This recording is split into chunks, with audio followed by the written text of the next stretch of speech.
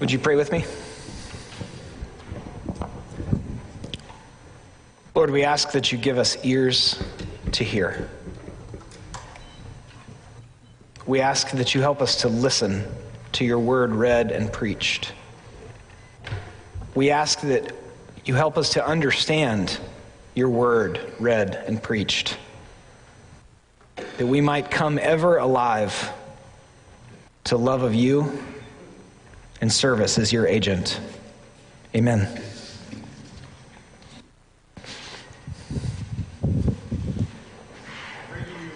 Want some water? Just a few days ago, I was sitting out on my patio eating lunch. So if you are tired of these long northern winters, come join us in Dallas. But you should know that we had 47 days over 100 degrees during the summer. So you want to, but it's a dry heat, whatever that means. I am honored to be here this morning with you. I was here for the Thrive Conference the last couple days, and blessed to be a part of the commission that is ordaining Will this morning. As Matt mentioned earlier, I pastored the Argyle Evangelical Presbyterian Church in upstate New York for 33 years. In January 2009, a group of us from the Argyle Church headed to Beaumont, Texas, to help with the cleanup after Hurricane Ike. And as the flight attendant was giving her pre-flight safety instructions, I was doing what some of you may do at that moment, and I was zoning out. I was already starting to read my book or checking some last-minute messages as she was going through those instructions. After all, I'd been buckling a seatbelt since before she was born. And in addition to that, why did I need to know where the life vest was? We weren't flying over the ocean. Well, a few days into our trip, something happened that dramatically has changed how I listened to those pre-flight instructions. On January 15th, 2009, U.S. Airways Flight 1549, bound for Charlotte, North Carolina, took off for LaGuardia Airport, but it never made it to Charlotte. You may remember this story. Just a little bit out, they ran into a flock of birds and the engines lost power. And the pilots realized they were not going to be able to get to an airport, and so they decided to land the plane in the Hudson River. And that event is famously known as the Miracle on the Hudson. Well, I wish you could have seen me on the flight back. When that flight attendant said, "Could I have your instructions?" I was already ready. I was holding that safety card in my hands. I made sure that my seat back and tray table were in their locked upright position. The seatbelt was buckled already, but I gave it a little extra tug just in case. I knew that the life vest was under my seat with its red pull-down tab and beacon light and red tube to blow in manually. And I knew that in the unlikely event of a drop in cabin pressure, that there are only 3 seats, but there are 4 masts that were going to drop down. And I was aware that I needed to put mine on first before I helped my childish companions. You know, there's listening, and then there's listening. I listened to those instructions on the way down, but I actually listened to them on that return flight. In this morning's scripture passage in Mark chapter 4, Jesus told his audience to listen as he told them the parable of the 4 soils. And when he was done, he said, "He who has ears to hear, let him hear." 9 times in this passage, he says to them, he exhorts them to hear. So as we read this morning's scripture passage, I want to encourage you to listen. Not like I did on the flight to Texas, but on the flight back to New York. Listen like your life depends on it, because in reality, that's how important God's word is to us. We're looking this morning at Mark chapter 4, verses 1 through 20. What's often called the parable of the seed and the sower. However, if you're listening this morning, you're going to discover that it's really the main focus of the parable is on the different kinds of soils.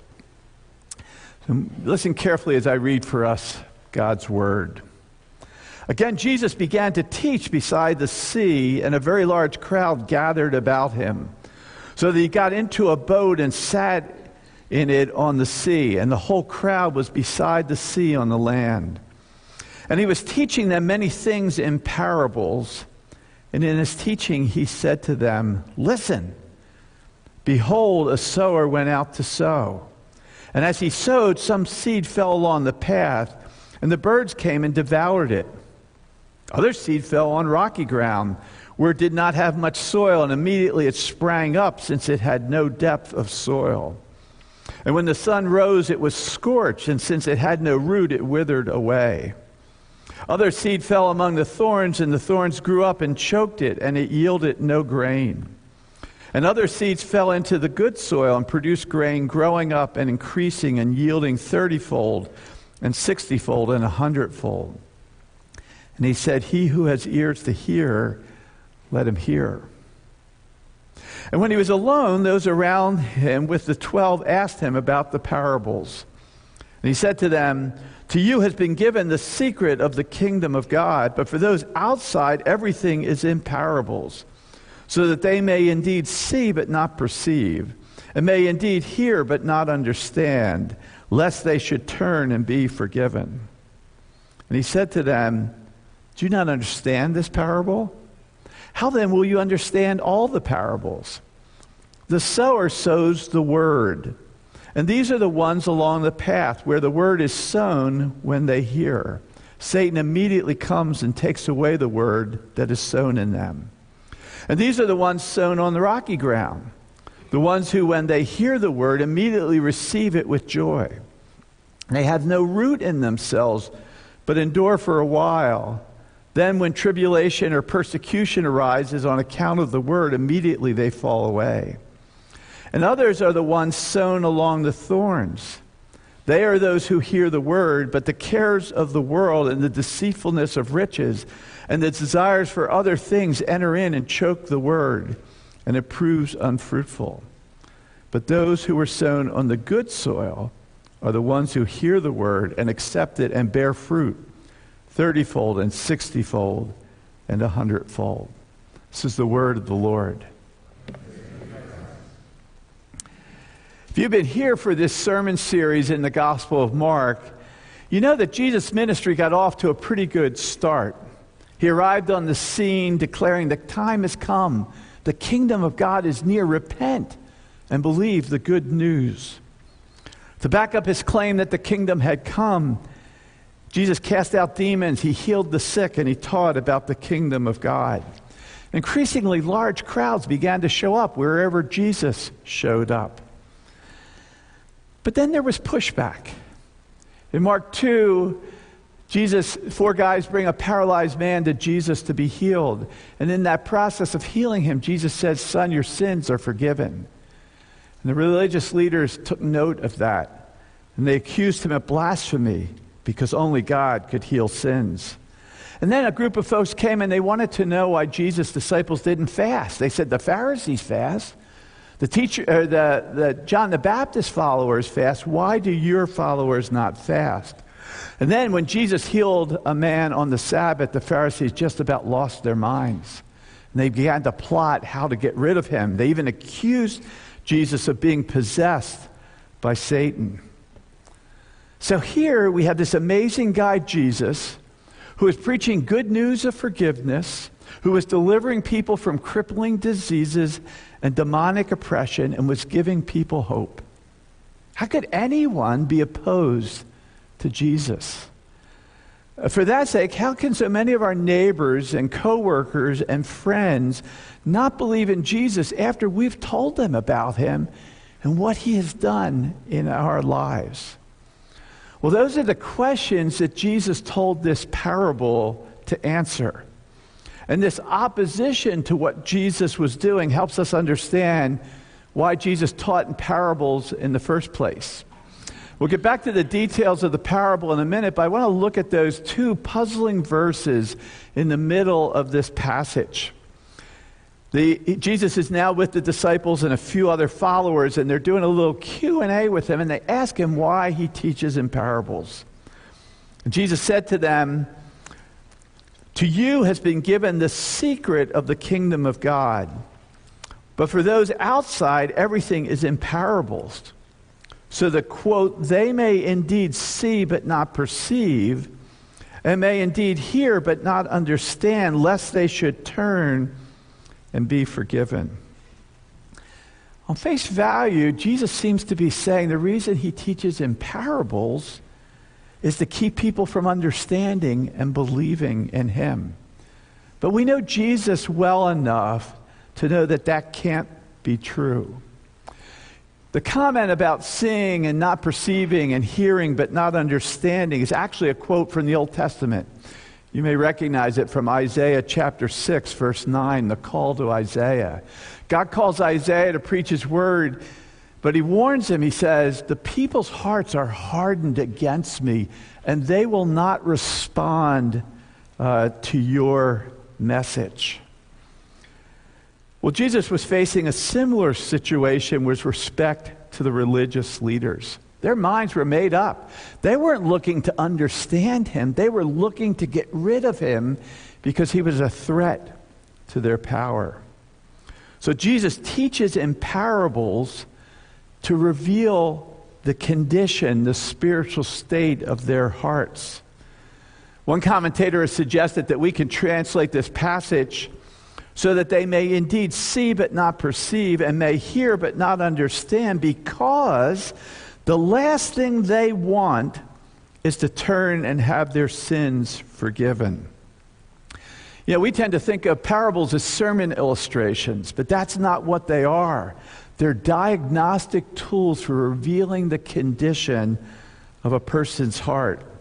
And that's exactly what this parable will do for us this morning. The question we're faced with in this parable is, what kind of soil am I? The details of this parable are pretty straightforward, and since Jesus explains it to us, we don't have any trouble understanding it. The challenge is to hear what it says to us. There's a sower who sows seed, and Jesus says the seed is the word of God. In this parable, he's the sower, but since he has commissioned all of us to go and make disciples, we're all sowers of God's word.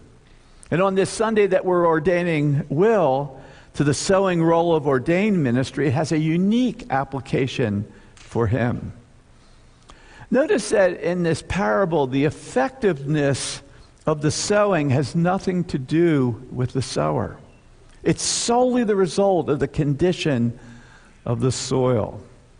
As a sower of God's word, I'm both comforted by that and humbled by that. If we share the gospel with somebody, or we teach a Bible study, or we preach a sermon, and there's a great response, we should not make too much of ourselves when that happens. And on the other hand, if we do those things and people don't listen to us or they reject us, we shouldn't be too discouraged by that. Because the condition of the people's heart is the primary cause of their response. You and I are responsible for being clear, for being accurate, for being winsome.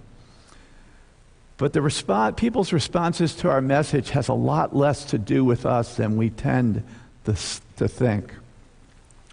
So the sower of the seed sows the seed, and it lands on 4 different types of soil, representing 4 different heart conditions. It's likely that all 4 of these heart conditions are represented here this morning. So again, I encourage you to listen for God's voice.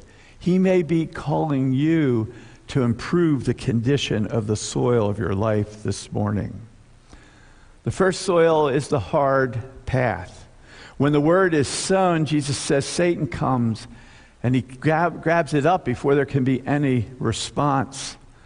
This reminds us that this gospel proclaiming ministry that we're involved in is a spiritual battle, and so we need to bring spiritual weapons to this fight.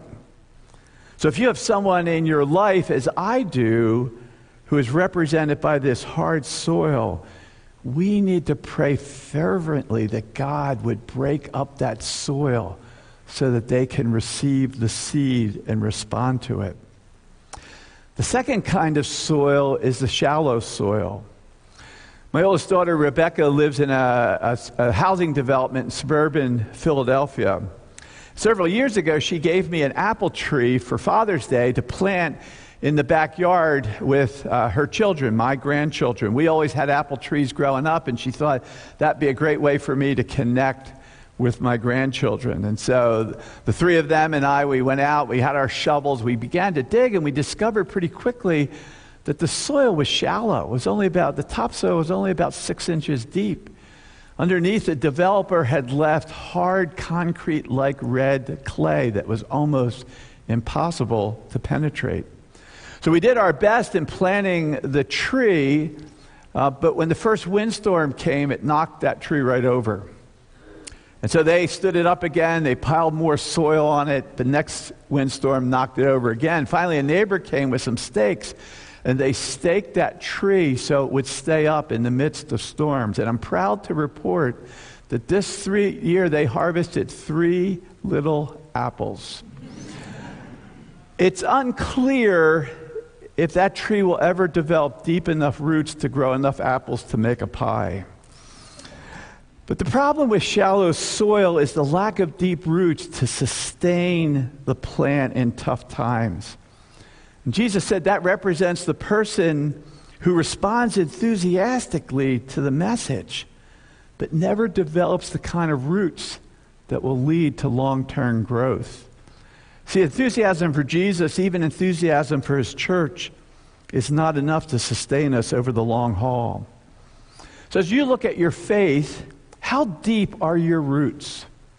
Are you investing in spiritual practices like corporate worship, like Bible study and prayer, Sabbath keeping, community, and others that will allow you to develop roots that are deep enough to sustain you through hard times?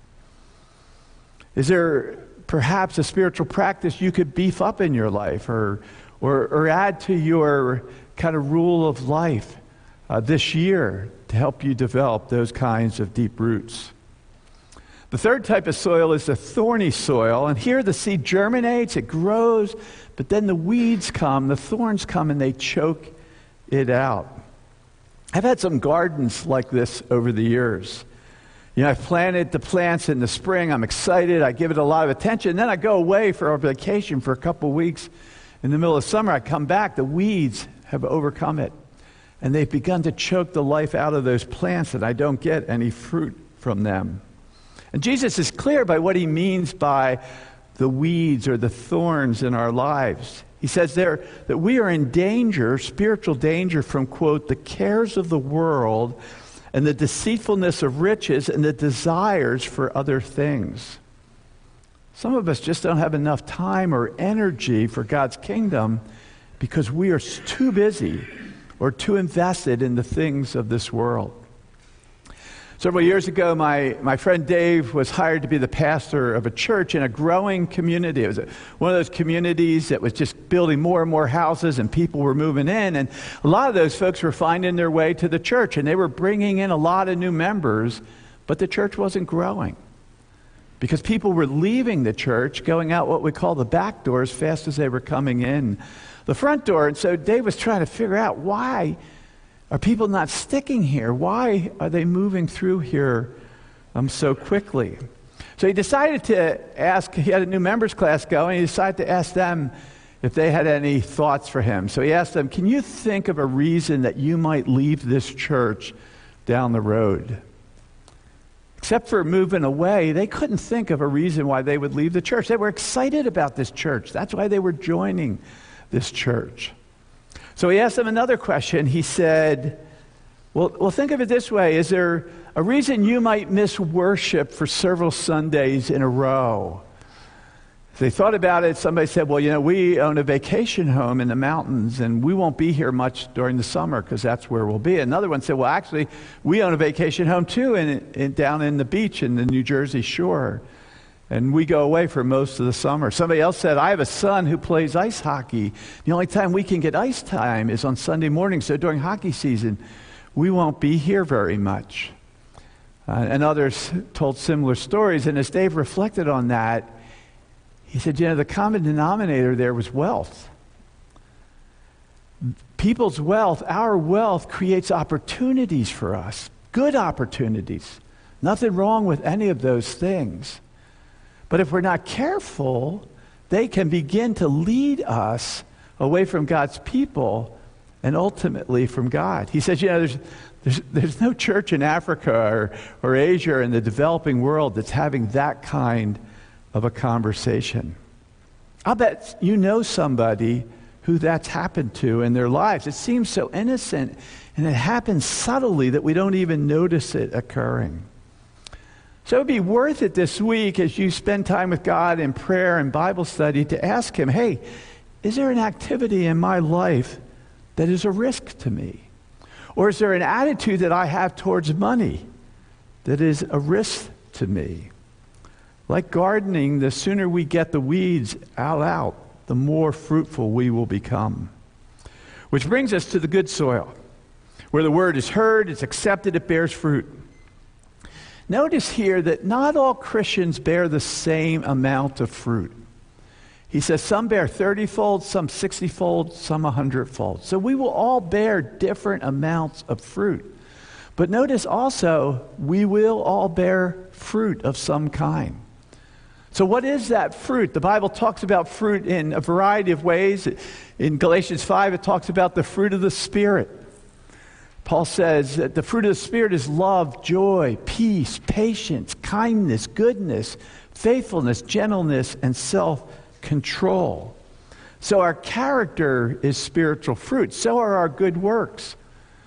Paul also wrote to the Ephesians, "For we are created in Christ Jesus to do good works, which He prepared in advance for us to do." Get that. We were created to do good works.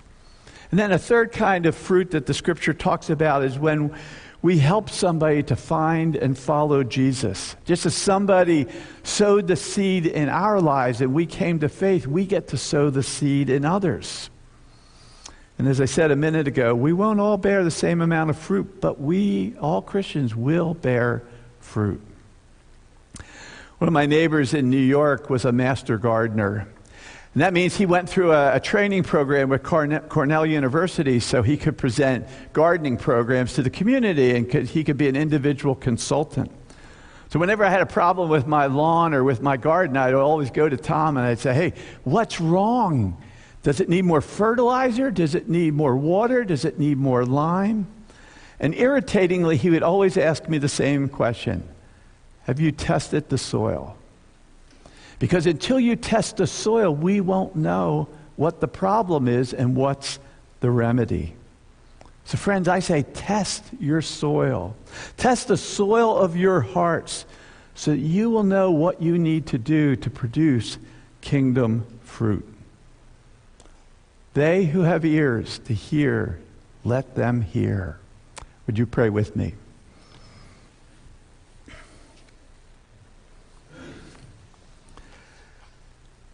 Father, I thank you for all who are here today. I thank you for those who are here who are hard soil. May you break up that hard soil so that they can receive your word and respond. I thank you for those here today who are shallow soil.